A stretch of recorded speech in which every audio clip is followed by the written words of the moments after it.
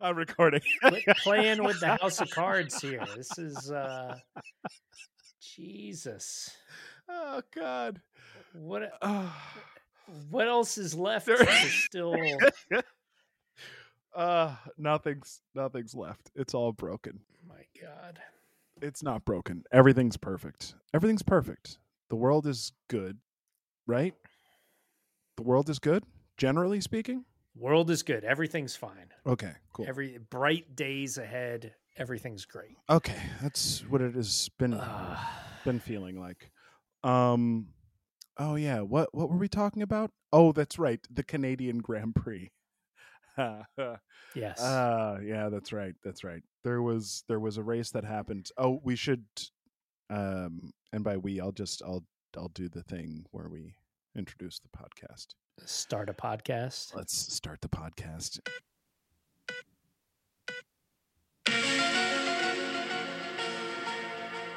Welcome to the F1 Files, folks. This is our Formula One podcast. Ooh, yeah, that's right. I got a new microphone and I got a new radio voice, baby. This is our Formula One podcast. It is just a couple of best friends who have loved F1 forever and are now letting you into our weekly discussion about it. Not that we wait a full week to talk about it, but we talk extensively every Sunday about it. I'm one of those hosts. This is the most concentrated serving of yes our week of Formula One banter. This is to spare every one of you just the constant overflow of commentary that is running. But I'm one of the hosts. My name is Corey Willis. I am an actor, writer, improviser out here in Los Angeles, California. This is John Lepore. I'm a creative consultant designing the future for film technology and automotive. And Corey, I greatly appreciate how you have told our listeners of the F1 Files that they are participating in a sort of act of charity that we do for others in our lives around us so that they don't have to hear us talk about Formula One as much. Was that the correct intent? Yes, for behind your... For sure. Yeah. Yeah. All right. Yeah.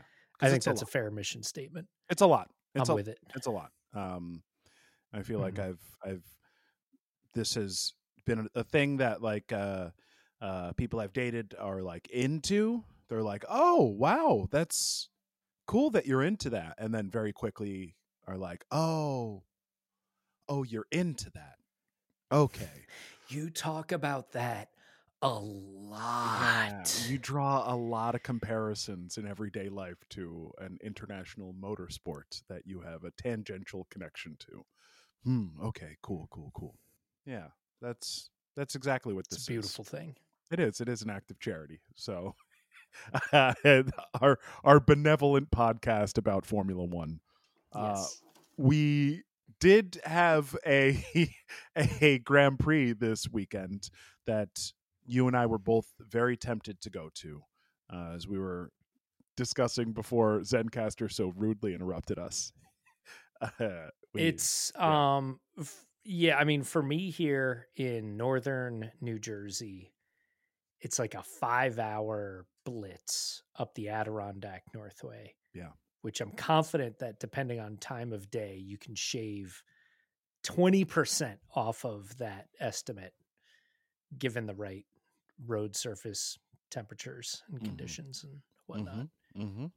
If you're setting a purple lap up to Montreal in the middle of the night, it's got me thinking that like from now on, I need to approach the month of June with an assumption that like at some point I'm just going to have to make a just like very zero thought out sort of decision just to blitz my way up there. Just go on as short notice as possible. Yeah.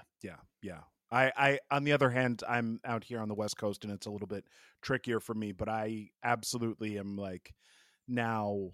I think after our texts back and forth about it earlier this week, I was like, oh, okay, yeah, we should start thinking about next year. We really start actively thinking about it because it comes up every year. I want to go every year, but this year is the closest because of those extra tickets. I was like, ooh, I So we could manage this. Yeah. we did this as a ritual in 2011, 2012, and 2013, right? Mm-hmm. It's a beautiful setting for a race. Yeah. The man-made island, which is effectively like a giant park. It's not hard to be walking from like viewing area to viewing area and then just sort of like stumble into the woods. Yep. Which is kind of lovely. Yep. The downtown is amazing and gets like overridden with Formula One related chaos on the race weekend. Like they shut down St. Catherine Street, like just for like a street fair. I think that's the name of the street that's on, but I think it's St. Catherine's where everything's kind of going haywire. And it's like for the local Canadians, it's effectively the official start of summer or the end of winter, I should say. Yeah, truthfully. When Formula One comes to town, they say like, all right, finally, we survived another brutal Canadian winter. Yeah. Yeah.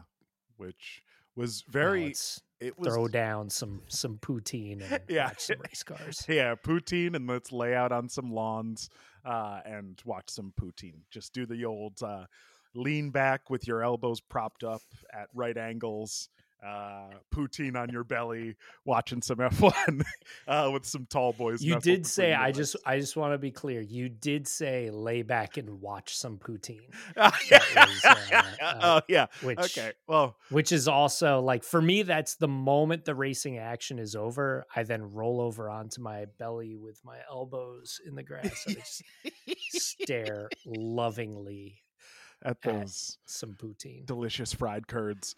John, I spent days there. It's a well-known fact that you cannot get like proper poutine in LA, and the closest I could get to it is a place called Poutine Brothers, which sells like home kits for like $150. And I was like, I'm not gonna get enough poutine to feed a family. Like I can't, no, John, I know.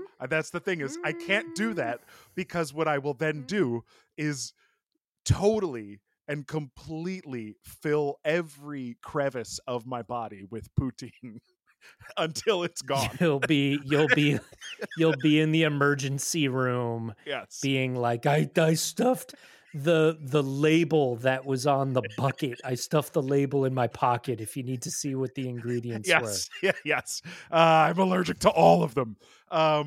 It's going to be, it is a tough week. This has been a tough week.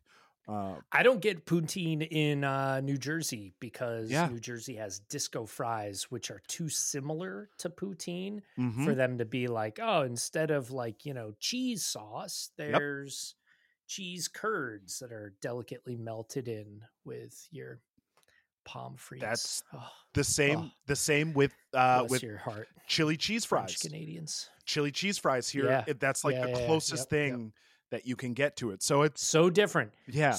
Different. Yeah. All of them. None of them are poutine. Poutine, I think, is the ultimate.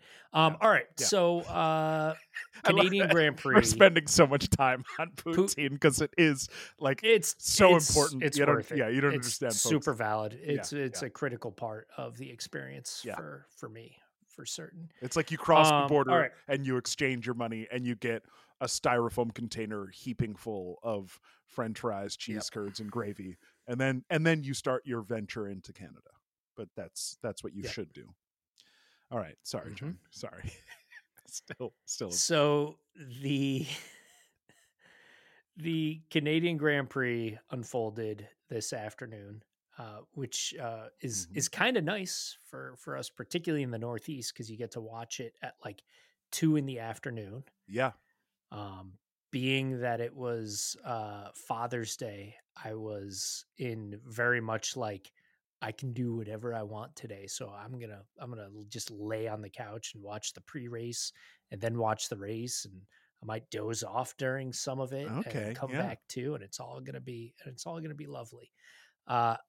It was, for me, a wonderful afternoon. Maybe not the greatest Grand Prix. Yeah. Uh, Yeah. and sorry, we didn't do like our roundup of topics in advance of this, but I will just throw it out there that to me the state of this race or the quality of this race is best defined by like the key moment of the race was watching Alex Albon hold up like 5 other cars for like 25 laps. Yeah. And for that alone, I think I mean it was terrific. It was wonderful to see Albon finish 7th. That's amazing. Yeah. I think that's really spectacular for a number of different reasons. Yeah. Yes.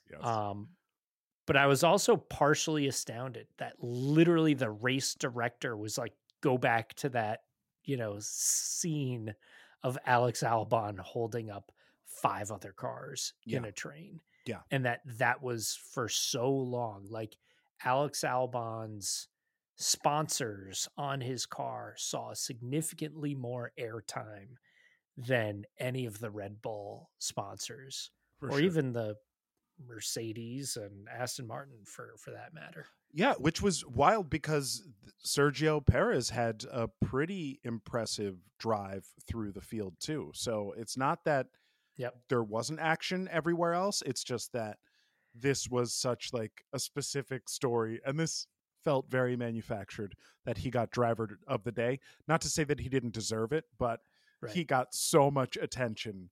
And it was like, yeah, driver of the day should not include how well you did in Q2 of qualifying. Granted, again, phenomenal job by the team, phenomenal job by Alex to put the car there, all that. But it was a beautiful story. It was a beautiful story. I don't mean to minimize it. It's just felt a little put on. I mean, there wasn't much else to me on. For that to be the highlight of the race. That was to me. That was like, oh, that was all that happened during the race. I mean, there was some other brief, fleeting moments of action of interest. Yeah, sure. I think another thing that kind of flew under the radar was George Russell's race. I mean, he bashed his car into the wall and put himself in a really bad spot, but then he carved his way back through the field pretty impressively, I thought. And then ultimately had to retire his car. Yeah, in a way that was very careful, because I think the reason that he slammed the car into the wall was because he was trying not to get out of the DRS of Fernando Alonso, because he had just gotten into that DRS and was like in the pocket and was starting to get a little bit of an angle on maybe passing Fernando eventually in a lap or two. And then just in that second section of that track, it's such a short track, and that is such a punishing section of the track, and deceptively punishing section of that track, that like, it broke my heart. I saw him going slow and I was like, oh, I know exactly what he did. I know exactly what he did. And it sucks, but he thought the car was done. He thought that car was done. He was apologizing, and then he kept there were like some thumbs up coming from his race engineers, and I was like, oh, they're going to put that car back on the track. And then they did. Yep. I expected it to maybe trundle around and like come back into the pits, and they were going to be like, yeah, you damaged the suspension, or like you damaged something. Yeah. Along like the drivetrain even, or the transmissions back there. And if you see the replay, he like slams into that wall. It's a very hard hit. Yeah. It doesn't matter how fast you're going or like the angle. If you hit the wall that hard, like the back end of that car was like jostled up into the air. That was crazy. So impressed that he was able to almost finish the race and was going to finish in the points. I mean, that was not meant to be. So impressed, very impressed. What other stories from this weekend or today did you want to touch on going forward here? So let's see. I mean, we saw Fernando clinch second place, Yep. best of the rest, Yep. which was nice to see. I was a little disappointed that we didn't see him and Lewis duke it out more. It seemed like when Fernando got back around Lewis, it seemed like a pretty undramatic or just like low effort sort of pass. Yeah. Was really hoping that Lewis was going to reel him back in, and it just never even got close. No change whatsoever in status aside from him just kind of continually falling back more and more. Yeah. Yeah. Yeah, that disappointed me a little bit. That might have also, soured me a little bit on the race. For sure. I will say Piastri saw some interesting moves Yeah. from him Yeah. during this race.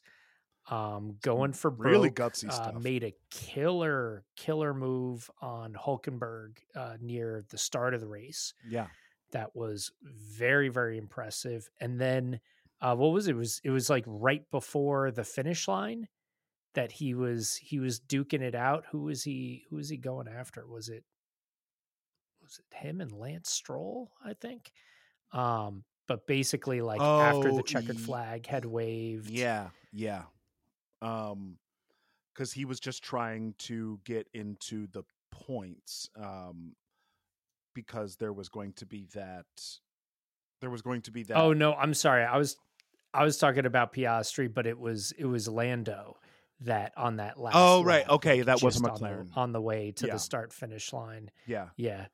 But Piastri And, also but he was doomed to fall back. Yeah. What was it? 3 positions? Yeah, because of unsportsmanlike unsportsmanlike yeah, behavior, unsportsmanlike behavior or something like that is like the technical thing that they called it. And that was because he was holding everyone up behind the safety car. Yes. So I think what was happening. Now, I thought they had a more clearly defined rule around like you have to keep 5 cars distance from the car in front of you or something like that during safety car. So I think what it was is they were trying to double stack the McLarens for a pit stop, and he was just allowing for time so that he didn't get jammed up. And I think that he, on his in lap, just went a little too slow and ended up backing some other people up. I don't know for sure. I mean, I'm just a few hours out from watching the race in its entirety, so I didn't get like the news stuff behind it, but I heard his engineer being like, you have a 5-second penalty. And he's like, what for? And they're like, we'll talk about it later. And he's like, do we know what it's for? Do we not know? And he's like, we will talk about it later. It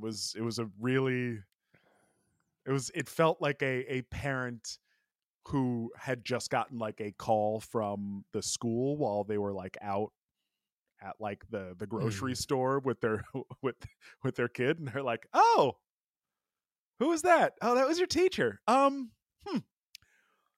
Yeah, let's make sure we talk when we get home. And it's like, what? Yeah, no, not here. Yeah. What do you mean? What do you mean we got to talk? Yeah, my stomach dropped when I heard that, even though he had already, like, the penalty was already happening, but just hearing that discussion. Another stomach drop moment was in qualifying with Ferrari. And I think Charles made the most perfect assessment of Ferrari that I've ever heard, which is, we just don't make it easy on ourselves. Like, that it's just the most and this weekend turned out fine. This weekend turned out fine as far as like, look at the points that they were able to secure, look at the position that their cars finished, look at the teamwork that they established and maintained throughout the race.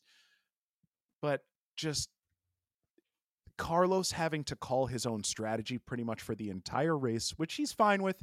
And that's like a known thing. He's a part of his engineering team, but that's just like a known thing. And it's not good that he does that, but it is good that he's able to do it, because he deserves to have a good strategy, and I think he wouldn't have a good strategy unless he took control of it. And then by default, Charles is going to have to kind of react to his own teammate strategy. So if Carlos wasn't making these strategy calls, I don't think Charles' strategy would be as effective as it has been. So it's, but it's too much to put on Carlito, though. Like, it's too much. I mean, yeah. God. And it shows. There's something still just continues to be deeply broken over at Ferrari. And I mean, it seems like it was super shoddy strategy in the first half of the weekend. Yeah. Right? Yeah. And just dealing miserably with the changes in weather and whatnot. And which dealing miserably. No uncommon thing. Also dealing miserably with letting Carlos know that there are other cars finishing up their hot laps during practice and during qualifying. Like if there was going to be a car at that chicane, it was going to be Carlos Sainz. And it was just every time the camera whipped down that straightaway, I was like, is there a car up there? Yep, that's going to be Carlos. I don't even know what it is. I can't even see what color it is. I just see that there's a blob up there on the horizon, and I know it's Carlos going slowly. It was every time. So yeah, he deserved what he got. He did. But part of that's on the team. He could have been parked up on offline. He was sitting in the middle of the turn and in the middle of the exit of the turn, or in the middle of the entrance to the turn, or just in the middle of the straightaway. Like, he was just doing real bad. So there was a ton of these drivers obstructing other drivers during qualifying. Yeah. What's the root cause of this? Is it because it's a shorter track? Yes. Yeah, absolutely. It's the shorter track. It's the fact that it is a qualifying. The sessions are knockout sessions, so it's not just about whether or not you finish in any specific order.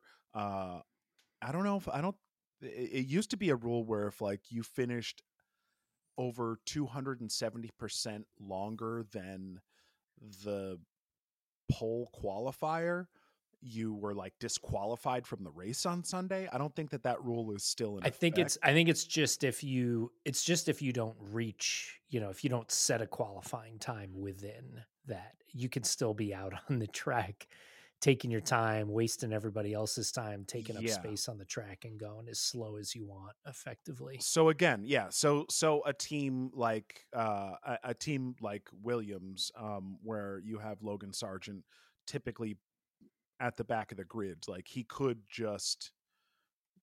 just not have him on the track, and that sucks. And that feels bad to even say that. Not Logan Sargent specifically, but the last two people. You could assume that oh, okay, well, they'll just trade off spots as long as they're on the grid when the race starts. Great, they're not starting from the pit lane. But it does create this traffic jam on every track, but especially a track that is as short as Canada. It's the shortest track on the circuit, right? It's that and Monza, I think, are the two shortest. It's that and another Italian track. I can't remember which one. Or maybe it's Austria. Yeah, I can't remember. But it's not a long track, and the way that it's set up is not just not long, it's that it has several straightaways and several chicanes right before those straightaways or just after them. So it creates a weird, you'll hear it called the it's a Constantina effect, where it's like an accordion effect where the cars in a traffic jam where you see stretch apart and collapse back together. Yeah. It's like when you're going down a dip in a hill and you see someone way up in the front of the line of cars hit their brake lights. You'll watch every car subsequently hit their brake lights. And then by the time you hit your brake lights, that person who initially hit their brake lights is already pulling away. It's the same effect with F1 cars in those turns. So on a shorter track, bigger cars, that's just going to happen. And with the qualifying the way it is, it's just going to happen. You notice it doesn't happen during the race, right? And it doesn't really happen when all these cars are doing their race simulations during the free practice sessions, because they're all moving at the same clip. But qualifying, people are trying to set their tires up, set their windows up so that they can be outside of someone else's slipstream, or getting a tow from someone just so that they can be in their slipstream or whatever. So it just gets a little janky. And it's a feature, not a bug, of Canada, in my opinion. And we also have such a biased opinion about this track, because this feels, to me, this is like my home track. Like, I will always look at this as this is my home track. This is the so I have an inherent bias because I love it so much, and because this is where I like straight up like learned what the majesty of the sport actually could be and is when you go to a race weekend. So but I do like it. I don't want it to ever change. I don't want them to get rid of any of these chicanes. I hated the fact that they put that wall out to stop turn one. Yep. Oh, that was. I'm so glad that was removed before race day, right? It wasn't totally removed. They removed a section that was big enough to create basically like a concrete runoff. So it wasn't like the barrier right up to the grass. It created like a car's width. So you could like snake your way and rejoin the pack instead of having to literally do like a 3-point turn to get back onto the track. And when you got back onto the track, you were facing the wrong direction. Like, I don't understand why they even tried to implement that. I get the need to. Well, I was wondering, is it because there would be someone at, say, after race start, someone in the middle or back of the pack that cuts off, but like is losing control, and that is going to stream across and hit other people at full speed on the other side of that corner? Yeah, it's basically like preventing like the open lobby like situation where where you can just track limits don't matter, and you can just bomb your way through whatever infield you want and smash into cars, because that hadn't happened, at least not in recent memory, at that location. I've seen cars go off there every single race, at every start of every race, and this year was maybe the first time I've seen that not happen. Yeah, it didn't happen this year. But yeah, it happens every year. So, I mean, I don't understand why the FIA is so weird. It's so weird. I don't want to get bogged down in this, but they're so weird. They just make weird decisions and decide to change things and not change things, and then declare that they're completely unbiased or more biased than they should be, and they have to walk statements back, and they didn't go far enough. Whatever. This is not about the FIA. This is about the boring Canadian Grand Prix. So, yeah. What about this race start, though, Johnny? I thought we were in for some fun at the race start. The race start was exciting. Yeah. There was a lot happening all over the place, except for, for first position. Yeah. But there was still, it was still exciting seeing, some intense duking it out for the first, effectively the first lap a little bit that continued on after that. Actually, I was surprised that the cars were staying pretty close together, even for the first like 15 laps of the race. Yeah. The field still seemed pretty bunched up. Yeah. To some even extent. Max, I don't think that Max built out more than a 5-second, like a 3-second. Yeah. Well, I mean, for like the whole assumed race. that was I assumed that was like a managed or controlled thing, but then again, I guess it would behoove him to open up a full pit stop. Gap. Yeah. Especially with the possibility of rain, because that was always a possibility today, that it was going to rain. Every single session up until the race itself, I think, had a red flag, or at least had like rain starting it or ending it. This was a fraught weekend, and I thought it was going to be an interesting Grand Prix because of that, and it kind of was.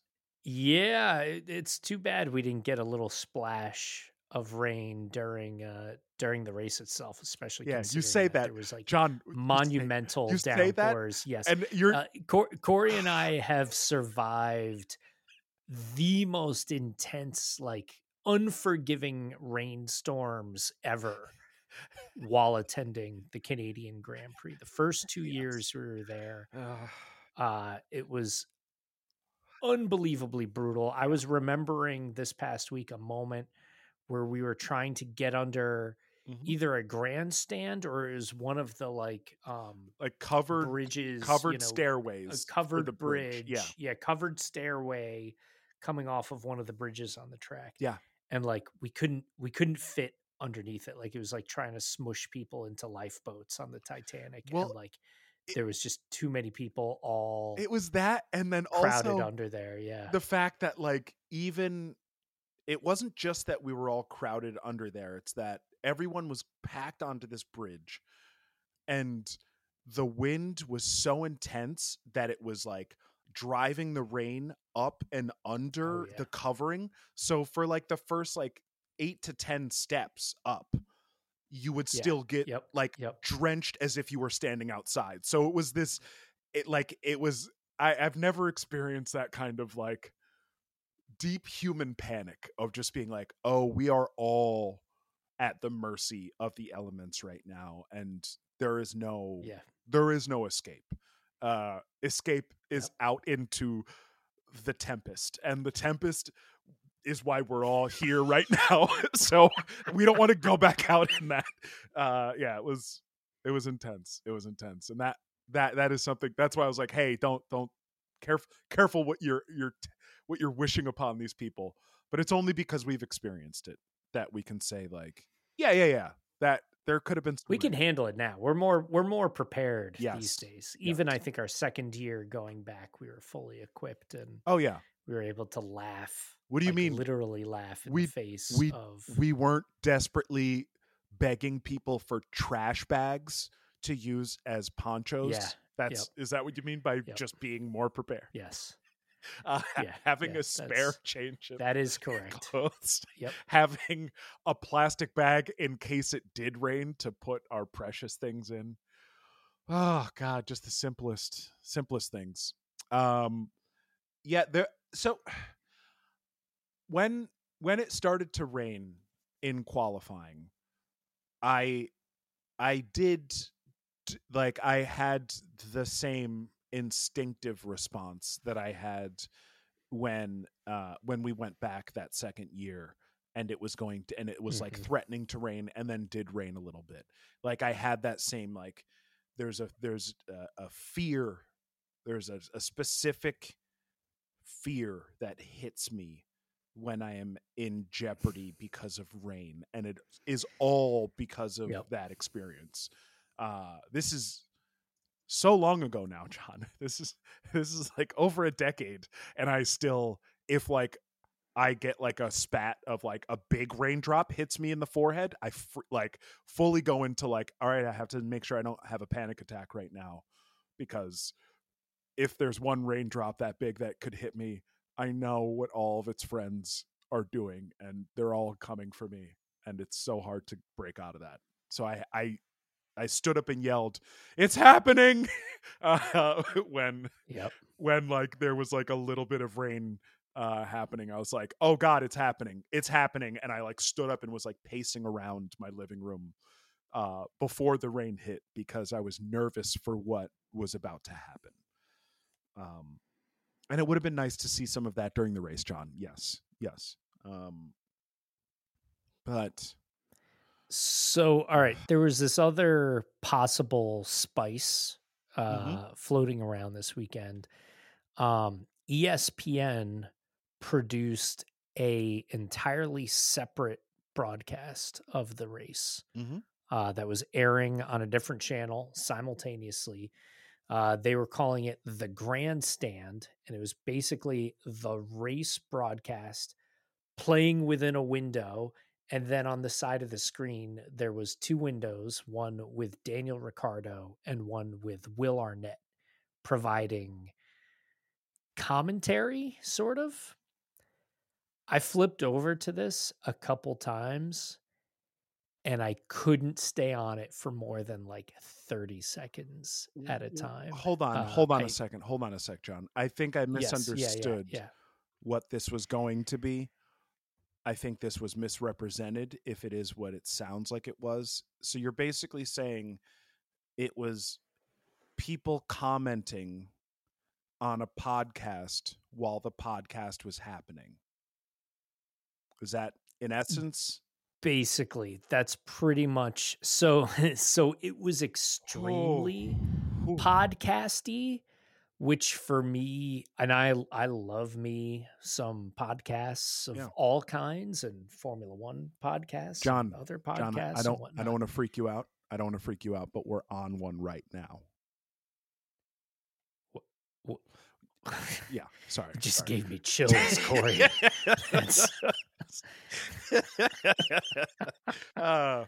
So yeah. So I flip over to this thing and I'm thinking like, oh, this is gonna be great. It's gonna be like Danny Rick being a goofball and Will Arnett, who's hilarious, just going on and on about, you know, whatever's happening in the race.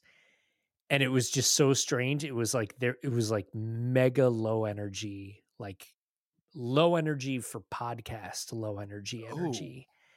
And just them like very casually, and like Will Arnett like just being like, Daniel, do you mind explaining to the folks what the DRS system is? And like Danny Rick's like, well, it stands for the drag reduction system. And I was just like, oh, dear God. And I grabbed the remote, switched back to the other channel, which had like, you know, blaring engine sounds and British people excitedly exclaiming over even boring stuff like Alex Albon holding people up and being thrilled by that. And I was like, this is the way the broadcast is supposed to be. Why?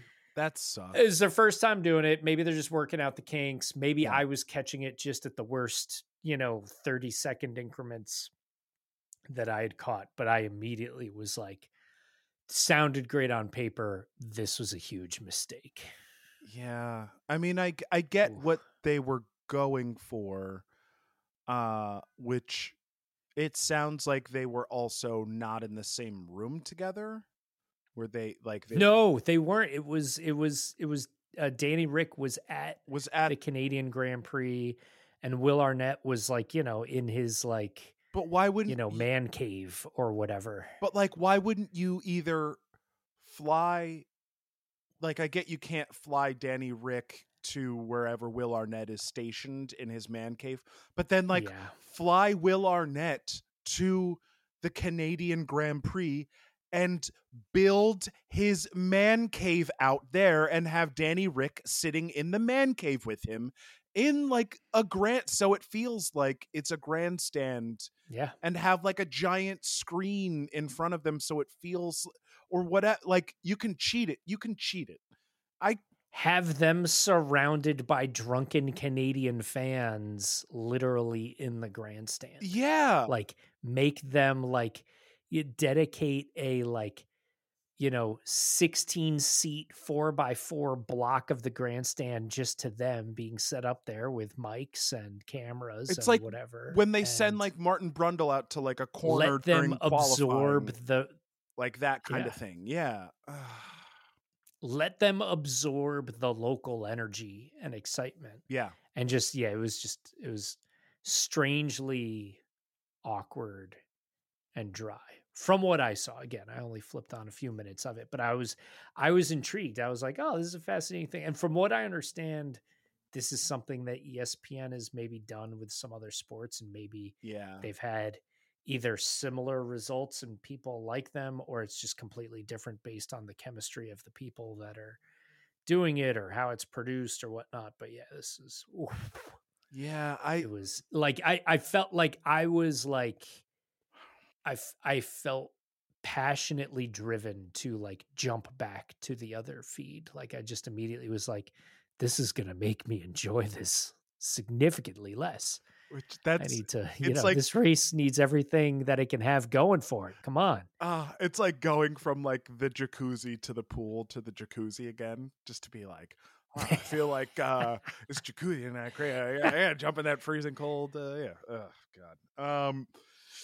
Well, that's unfortunate. I guess I want to give them a wide berth because this is like a really difficult thing to do to like to capture lightning in a bottle. I Yeah. think I never listened to the whatever stream Will Arnett was doing when it was like the Amazon podcast. I don't know if it was the same thing, but like if it is if that was successful and they didn't use the same format, I don't know why.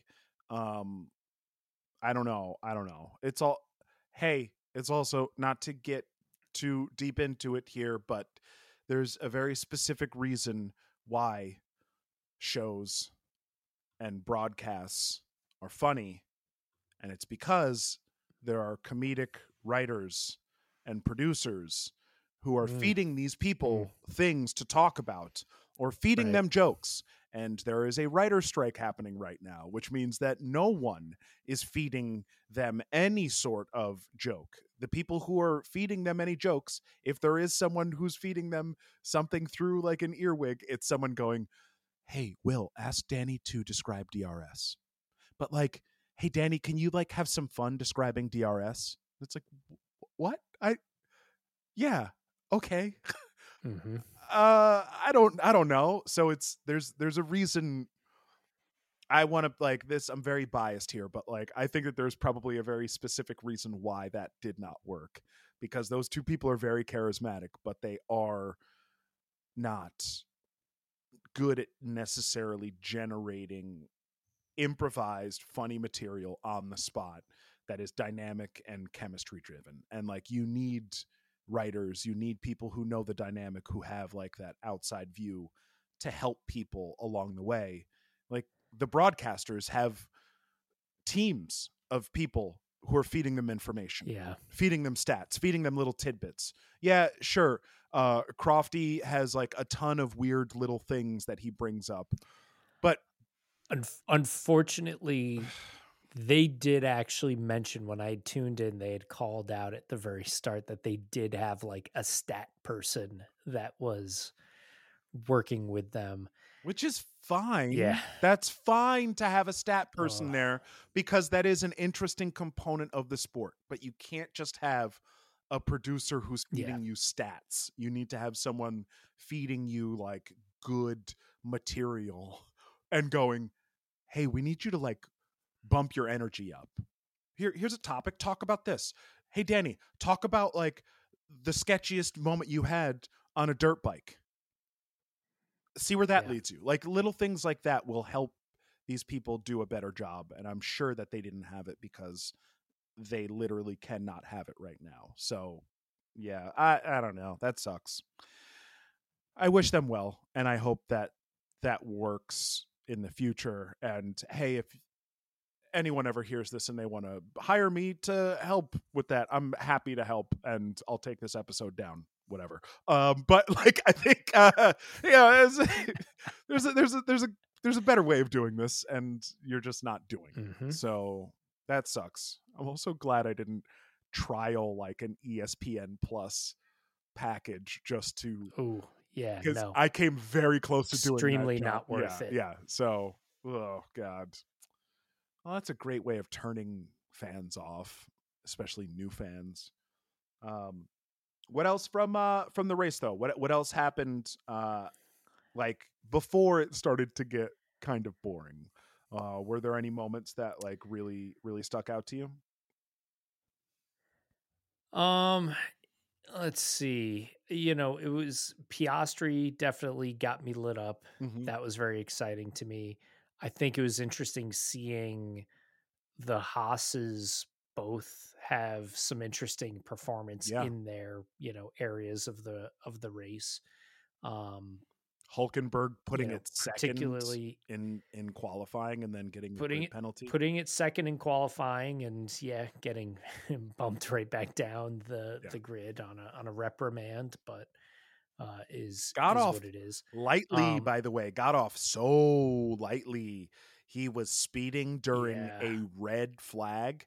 Yeah, during a red flag. Like, you can, I mean, that was when he was putting in his purple second place sector. time. Yeah, so basically, it was well, what happened was he crossed the line and was just cooling down. Like, he did not slow down. He put in that like amazing time, and like it was completely free and clear. And then they threw the red flag, like just after he crossed the line. Yeah. And then he was like cooling his car down, and then some beeps went off, and he was like, "What were those beeps? I just heard some beeps in my head." And they were like, "Yeah, that's your speed under red flags." And he was like, "Wait, am I going too slow, or wait, what's happening?" Like, you hear him.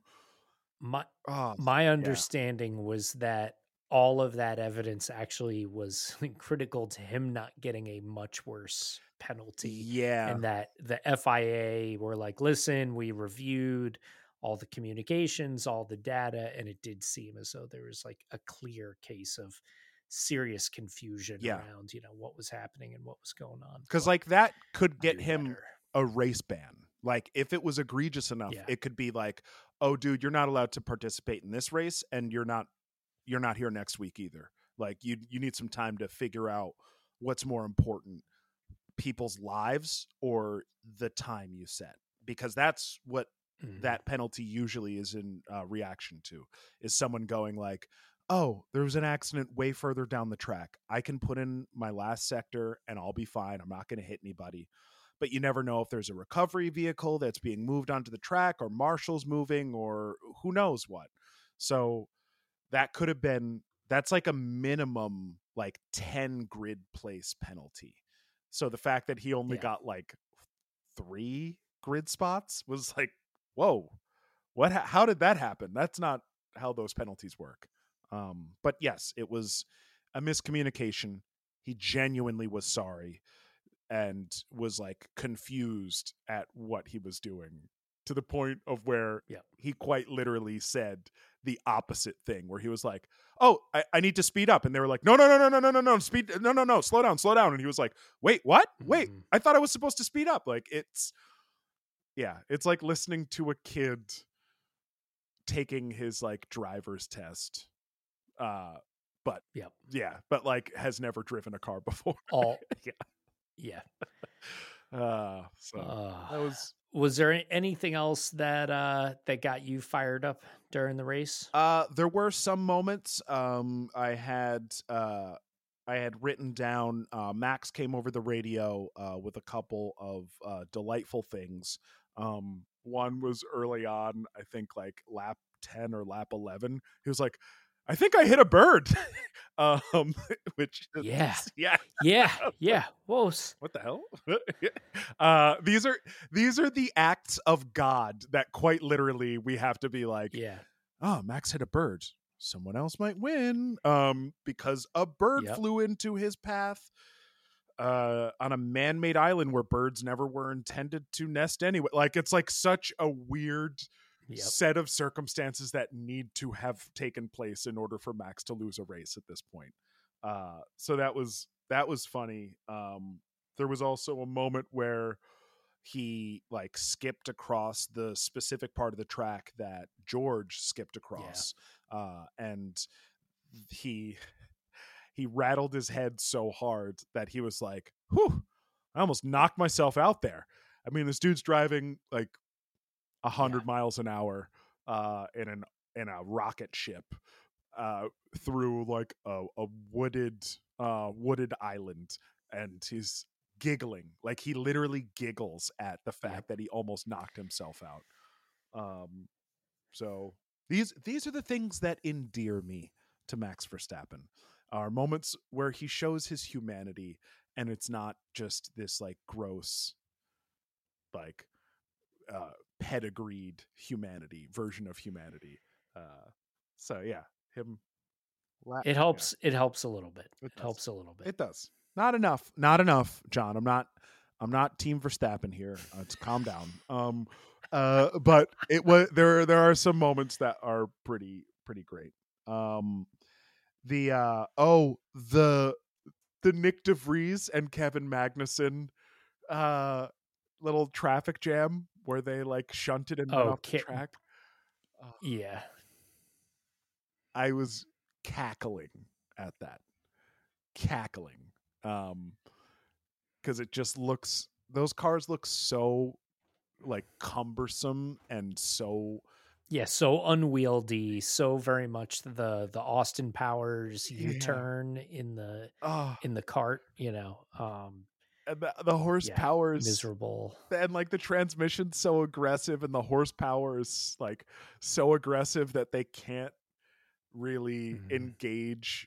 They can't engage reverse without like the whole car shuddering, because the car is like, oh no, we go fast at 200 miles an hour. We don't go backwards at all unless we absolutely have to. And even then it's just so cumbersome, so goofy, so oafy. Another thing from this weekend, and I texted you about this, was Aston Martin. I think I think Aston Martin's like a real deal. They're a real deal threat, and I don't think it's that they're just a real deal threat to Red Bull next year or Mercedes next year. I think they are a real deal threat to Red Bull this year. Like, I think that Fernando Alonso is probably going to win 2 or 3 races this year. Like, God, I hope so. Yeah. And I think Lewis is going to win at least a race or two this year as well. And I think Charles, maybe if he can get it together and keep it together and have a really seamless weekend, he might be able to get a win too, despite Ferrari trying to undercut him. But I really do think that Aston Martin is a real threat. Mostly because of all. And you think their development path will outpace Red Bull's development? So I think, and like Sam Collins brought this up, I think that Red Bull has like a very clear idea of how to make this car fast, and how to make this car fast with bringing like very minimal upgrades that just create like an evolution within that car to make it faster and faster and streamline it and strengthen its strengths and shore up its weaknesses. I think that they have that like all set for the entire season. But what I think Aston Martin has done, because they had so much money, because they were so low, or they had so much time to develop these cars in the wind tunnel and in their computational fluid dynamics systems. So they had so many opportunities that I think that they just basically came out with like 2 or 3 different development paths and are just going to put different parts into production as they see fit. Because I think starting tomorrow or Tuesday is when the development allotment resets. So like they had rollover minutes basically. And it was like, oh, these will not roll over. So we need to like spend all these dollars right now, because we're going to get a whole bunch more dollars, but we won't be able to spend the current dollars that we have. And it's Lawrence Stroll. That dude's got so much money. He's one of the richest men on the planet. So they just put a whole bunch of money into these different like potential development routes. And I think that they're just going to bring the ones that work online, and they're going to be able to throw the ones that don't work by the wayside. So that's, and Red Bull's not going to be able to match that. Like, if Aston Martin has a trick in the pipeline down the road that all of a sudden makes their car much faster and much more able to handle the straightaways than the Red Bull has been able to do it, and it makes it just as nimble in the corners as the Red Bull is, Red Bull's not going to have an answer for that. They're just not. Aston Martin can then go, oh, okay, well, all these other things that we were working on, forget about it. Stop making them because we found the thing that works. But like, meanwhile, they've been able to figure out all these different, hey, maybe this will work. Maybe this will work. Maybe this will work. And they're just going to keep putting different things on that car until the summer break, until they figure out what works the best. And then I think they're just going to show up and clean Mercedes' clock, unfortunately, this year. I really think Mercedes is like, they're okay. Yeah. Well, I mean, I was very encouraged that following the race, Lewis's key comment was that the car felt consistent to him. Yes. And that was, for him, that was spectacular. He was like, it felt, there was no surprises. We knew where it was at. And to me, that's a terrific sign. Yeah. Or at least it's a not horrific sign, unlike every other sign that the team has had for the last year and a half. Yeah. Well, and also there was this like thing that we didn't mention. I didn't want to look at it or talk about it because last year the W13 seemed like it was okay after the Spanish Grand Prix. Like they were like, oh, I think we sorted this thing out. And then it was not okay at all after the Spanish Grand Prix last year. And then it became very obvious that that car was broken in like multiple different ways. So the fact that it was like good in Spain and consistent and got better and better over the weekend in Canada, I think you're right. I think Mercedes, there is a Toto said it and they're proving it out. There's a baseline and now they can develop off that baseline. But my thing is I think that there's just no one has an answer to Aston Martin's multiple different development paths. I think that everyone else is looking at like, we will continue to evolve our cars, but they don't have the capacity to like kind of throw out a development path and then start to pursue a new one the way that Aston Martin will, because of their placement and because of their money and because of Fernando Alonso as your main driver. Like he's going to make a car work. He's going to make a car work way better than anyone else. He's proven it. Right. Yep. So let's pivot to the not so great part of the grid.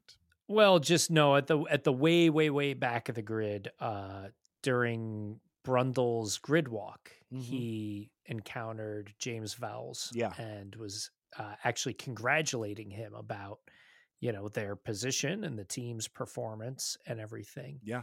And I thought it was interesting that James Vowles was basically like, well, like, I haven't even had a chance to affect anything yet. Stuff that, I expect some big improvements, but you're not going to see them for, a year and a half. Yeah, probably 18 months or so. Yeah.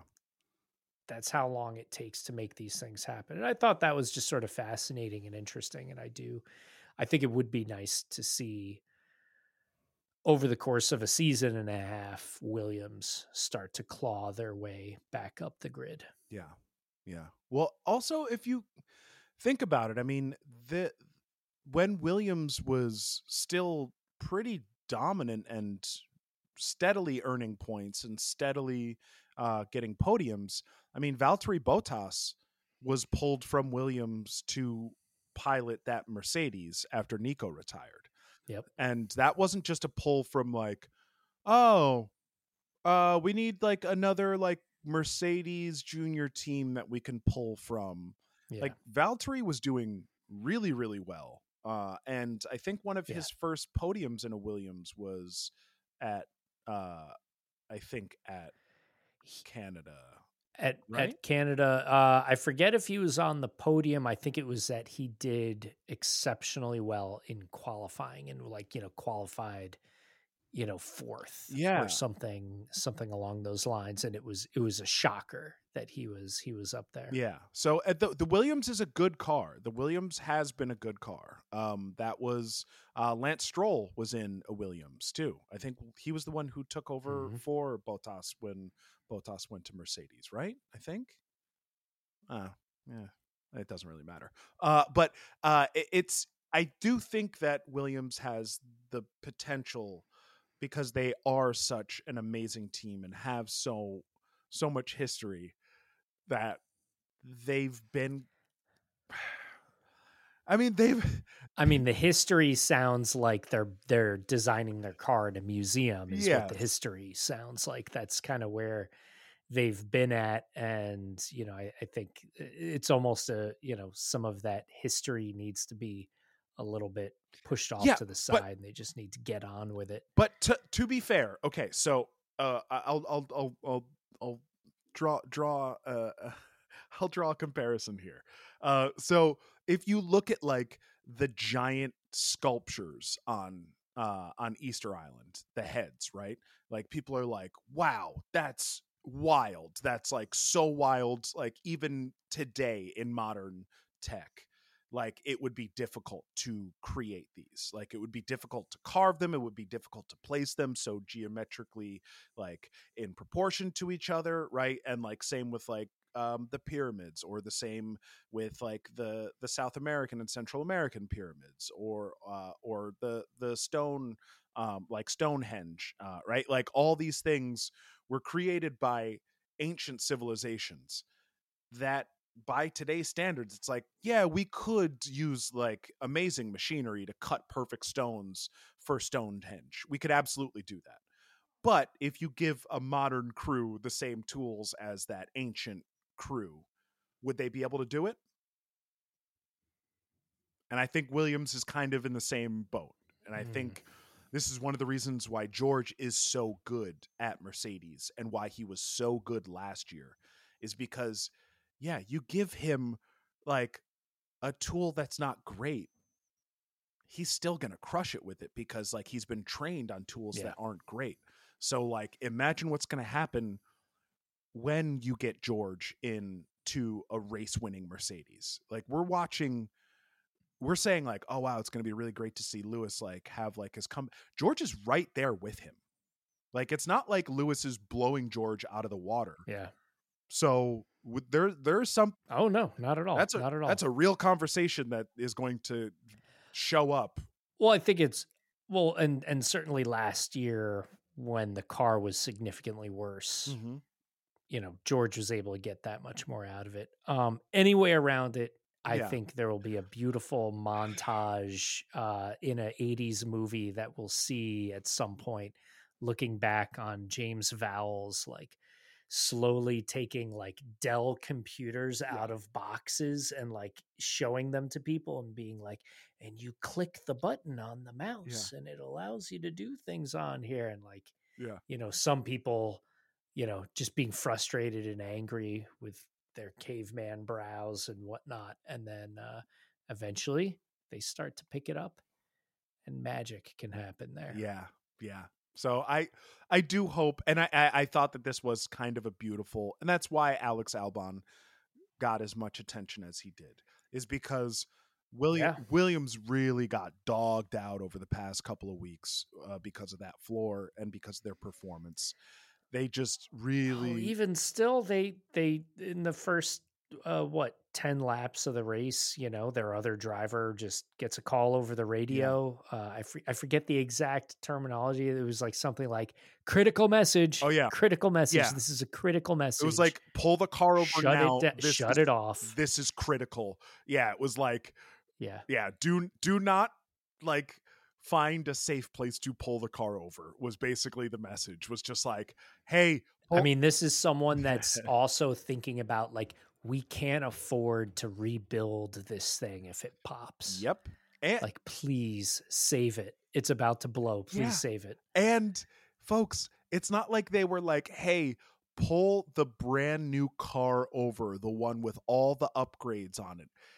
they didn't have any upgrades on Logan Sargent's car at all. There was nothing on that car that was like brand new that they were like, oh, it's still got it's still got the protective film over it. Like nothing. It was nothing like that. So yeah, that does put into focus where Williams is. They are still like hoarding old newspapers from the 1950s because they're like, well, we could need insulation. And it's like, oh, there's better. Yep. Oh, okay. Well, that's probably not the best move. Yeah. What else from the race, Johnny? Anything else pop up to you? That was pretty much it for me. I found myself drawn in and engaged by it, particularly because I think I was just feeling lovey-dovey about Montreal in general, but otherwise, it kind of put me to sleep. Yeah, there were some moments there, especially towards the end, where Hamilton was closing before he started closing the gap on Alonso. And then once Alonso started pulling away, I was like, oh yeah, I would be pissed. I would be pissed at this race if I was there in person, because it had so much potential and there was so much action earlier in the race, and then there was so little towards the end.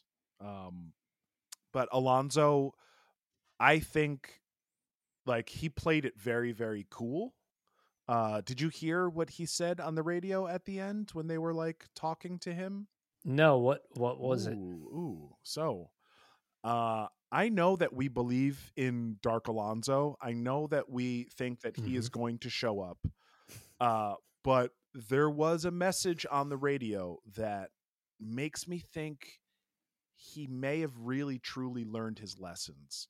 And I think because he's getting and also because they have now made the determination to go with Honda Motors, right? Like, I think Alonso, I think whatever window we may have had where Dark Alonso was going to show up, I think that window has closed because he's going to continue. He's finally got a car that's a race winning, potentially a race winning car. He's got a teammate who will help and support him. And he will help and support and is not at all threatened by at all, right? That's a big component here, is he doesn't really have to compete with his teammate. He doesn't. His teammate's always going to have a seat, so he doesn't have to worry about embarrassing his teammate. He can always lift up his teammate, right? So, like, he's got that. And when they came on the radio, they were like, hey, we're really sorry. We're really sorry that we had to manage your race there and had to keep asking you to lift and coast, that we kind of struggled there with that issue. And he came back on the radio and he was like, oh, yeah, no, I didn't want to say anything.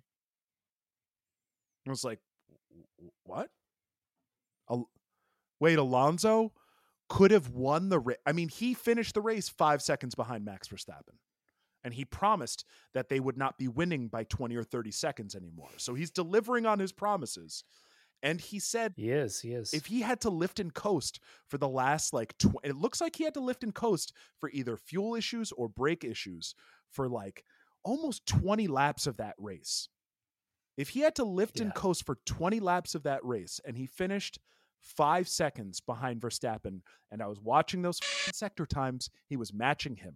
Like, clearly matching Verstappen, especially when he was on fresh tires.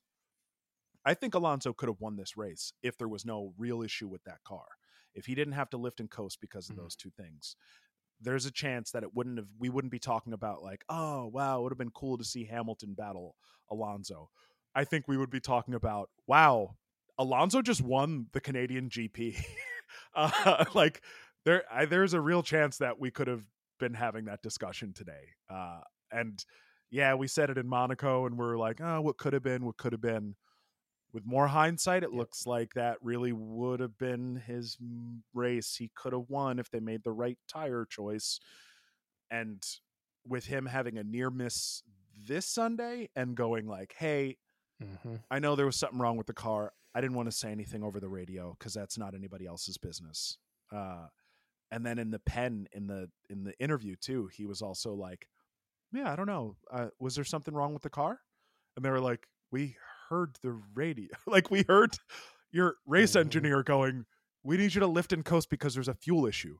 We need you to lift and coast because there's a rear brake issue. Like, we heard you, to the point of where Hamilton's engineer, Bono, came over his radio and was like, hey, just so you know, Alonso is lifting and coasting because of a brake issue. Like, they knew exactly what was wrong with it on the Mercedes pit wall. So that means Alonso definitely knew. And he's like playing all cute and sweet, like, oh no, I don't, wait, there was a problem?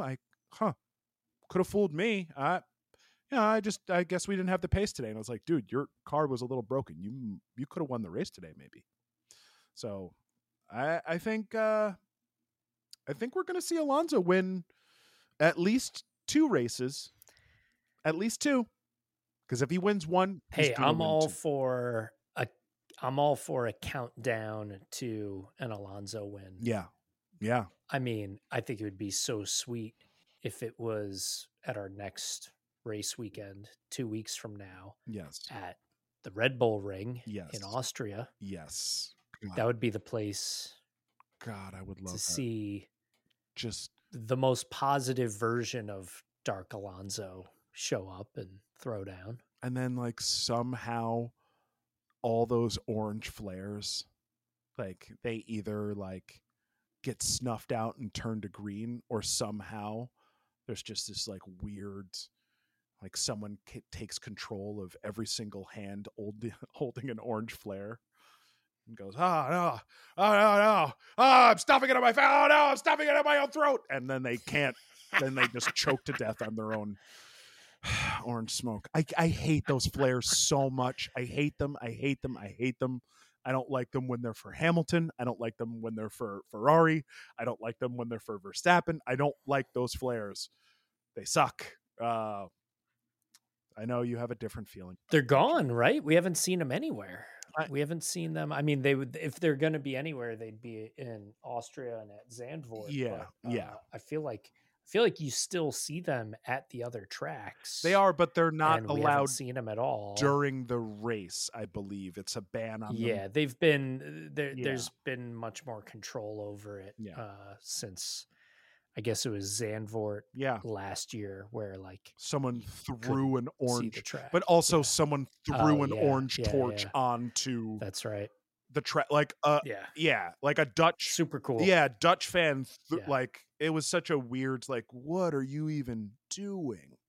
So that was that was a fun race. There was a tiny bit of action there at the very end where I thought I thought Ocon's wing was going to fall off.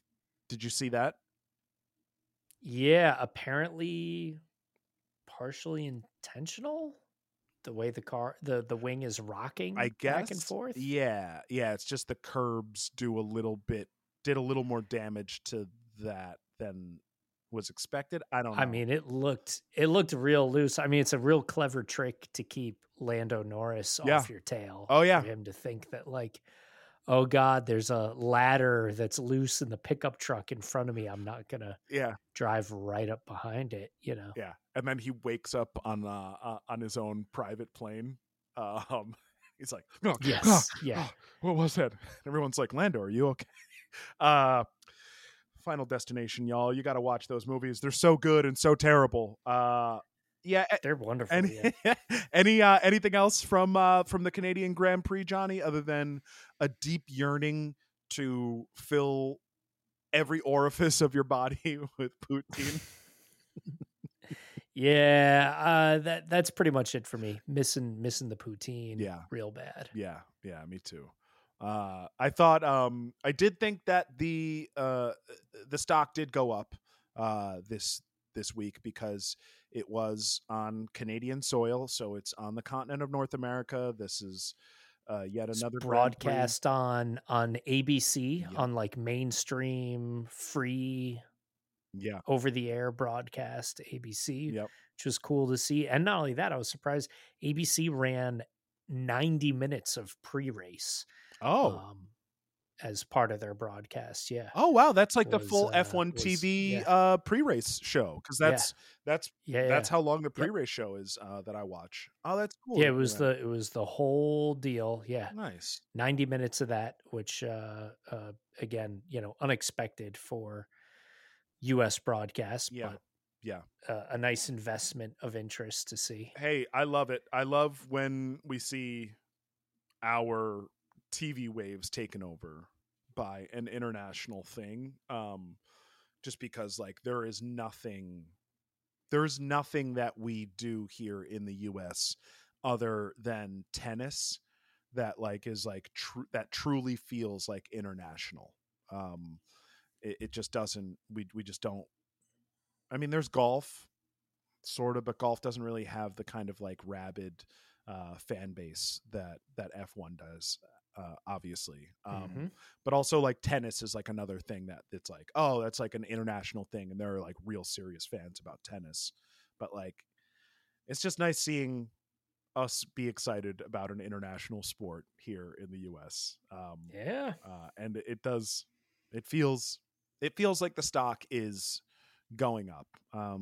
It doesn't feel like it is going down as rapidly. One, because Red Bull did not win in such a dominant fashion today. I mean, the weekend, yes, Yep. they absolutely dominated the weekend, right down to Sergio Perez pitting on the last lap for the fastest lap to steal that from Lewis. Yep. So Red Bull absolutely took every available point that they could, considering where their cars finished. So really impressive, but I think we also might be seeing the rise of the McLarens. We might see, because they're going to have some of their upgrades come online at Silverstone. So we've got like more Mercedes upgrades coming at Silverstone. We've got more McLaren stuff coming at Silverstone. We're going to have more Aston Martin upgrades coming at every single race going forward, pretty much. So I think that is what it feels like. Yeah, it feels like Max is still running away with it a little bit, but he's not so far out of everyone's reach at this point. By the time Lewis made it onto the start finish straight, Max hadn't completely cleared the like turn 6. Like it's like, okay, well, at least he's not like damn near lapping the entire field by the time he finishes a race. That's helpful, especially on a track as short as this one, because that's also the real danger of Canada, is like, if you lap someone, it's only 2.3 miles, I think, is the track or something. So it's not long, not at all. Yeah, I think that pretty much. Oh, there was one more Alonso thing that happened. And it was, I think it was when Lewis put in like a fastest lap, or it was Alonso's race engineer comes over the radio and goes, Lewis is within 1.9 seconds. And Alonso replies, "Got it. Leave it to me." I was like, ooh. Was it leave it to me, or was it I know what to do? Oh no, it was leave it to me. Like, it was just like, wow, I've got this. I know what I must do. I'll take it from here. Yeah, it was just such a boss response, and like such a disrespectful way, but in like the most polite disrespectful way, to be like, thank you for that information. I will now do the job I was put here to do. And it was like, ooh, you're ice cold. You're ice cold, Fernando, and I love it. Looking forward to his imminent victory. It's impending. It is on its way. If it doesn't happen next race, if it doesn't happen in 2 races, maybe it'll happen in 3 races. It'll happen before the summer break, though. I think. All right, Johnny. I'm here for it. What else do we got here on the docket today? Other than we left Ferrari off. We left Ferrari off for the most part. We talked briefly about them. I just want to see Charles not be so miserable at least once a weekend. Like, he just needs to have a weekend that he's not miserable once. I don't think there's any coming back from this. It's damaged goods all around, both sides. I think this is a relationship that is not going to last. Yeah, but and even if things turn around, I don't know that you can get over this sort of stuff. And I think it's to the point where this may have like already ruined Charles's greater career potential. Yeah, that, And I think that's increasingly apparent to him. yeah, And that's a unforgivable slight yeah, to get just to get over and move on from. yeah. I mean, what I really hope happens is he finds a way to not do any more damage to himself. He does like a 1+1 with Ferrari next year, and then he just signs to Audi. And then he gets to chuck deuces and go like, all right, I'm out. I'm going to Audi. And then he becomes a factory driver for Audi, and they absolutely trounce Ferrari because I think that that's what's going to happen. Is Audi's going to show up and do. I mean, even though there's some rumors about Audi being woefully behind schedule. By the way, have you heard about that? Yeah, I was gonna say I heard they're like 6 months behind. Yeah, where they should be on engine development, which is certainly scary.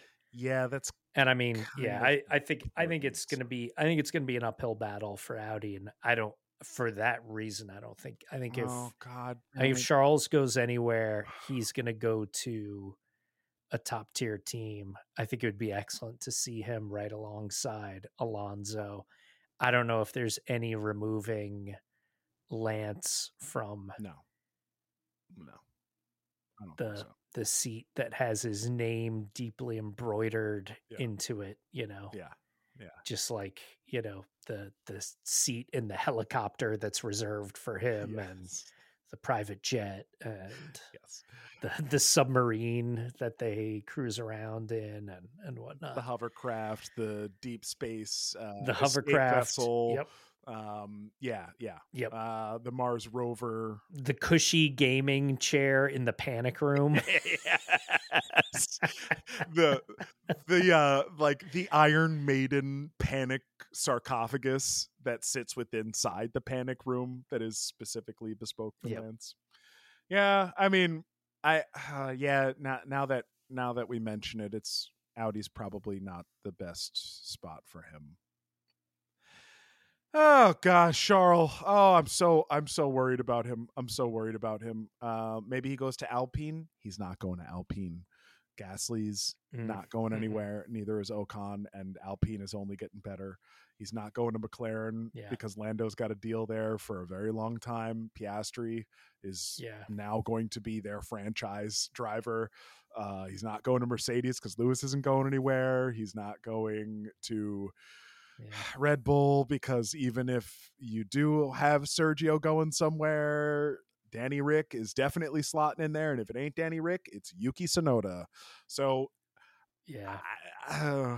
is he going to go back to Toro Rosso? Is he going to go back to AlphaTauri? Like, is he like, what happens?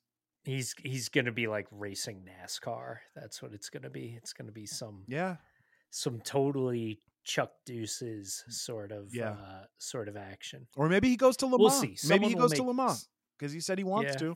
Maybe that's what happened. I hate that we're even considering this, but like, there's nowhere he can go. I feel the pain though. I feel the pain for Chuck.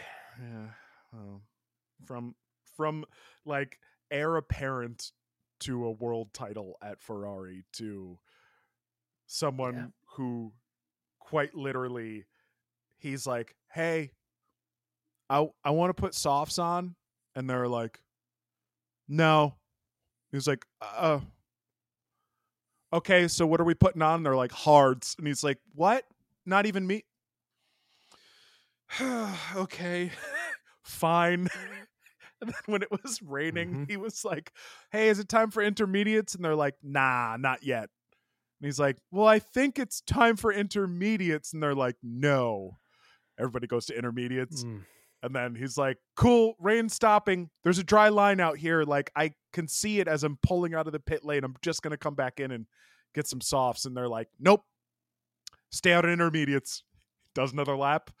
Rain starts chucking it down. And then he comes back in and is like, cool.